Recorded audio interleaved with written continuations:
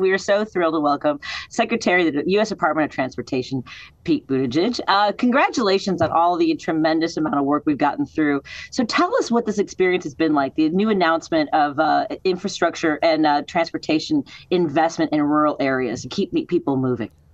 Well, we're thrilled. You know, our first year as an administration, we put so much effort into getting President Biden's infrastructure package through. A lot of people didn't think it was possible, but about 2 years ago, he signed it there on the South Lawn of the White House. I was there, and the whole idea was to position us to make those generational investments around the country that are going to improve our infrastructure. And that's everything from airports to tunnels to transit to improvements in rural communities, small and mid-sized communities, including around the Midwest, that we know will benefit from these kinds of federal dollars. So to have reached this point where we're able to announce so many projects, just the month of December alone has been full of exciting announcements about what we're actually doing with these dollars. Specific projects that are going to make people safer, they're going to make commutes better, they're going to make supply chains stronger. It's why we fought so hard to get this done in the first place, and it's incredibly rewarding to place that call to a mayor, to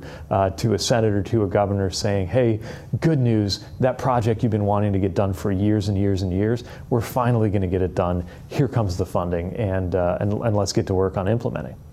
And we've known for a long time that we've needed this. And when we see a bridge collapse, when we see, when it's and the impacts of climate change are also eroding our throughways.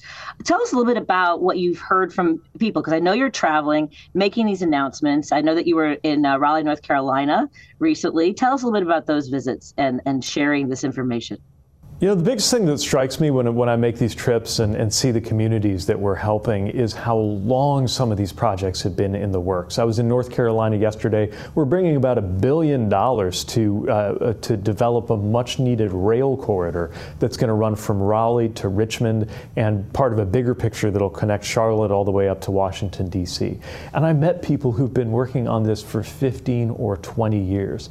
When I was in Grand Forks, North Dakota, where we're getting rid of a railroad crossing that is a massive community headache and a problem for emergency response vehicles, they told me that their first plan to do that was in 1991, but it never happened because they didn't have the funding. We're finally getting it done. That's what's rewarding, and you hear that everywhere you go. Finally, you're doing something about this, because too often funding is the barrier. You know, local and state officials know that there's a problem, know that this bridge or road or whatever it is needs work. They just haven't been able to get the funding to make it happen.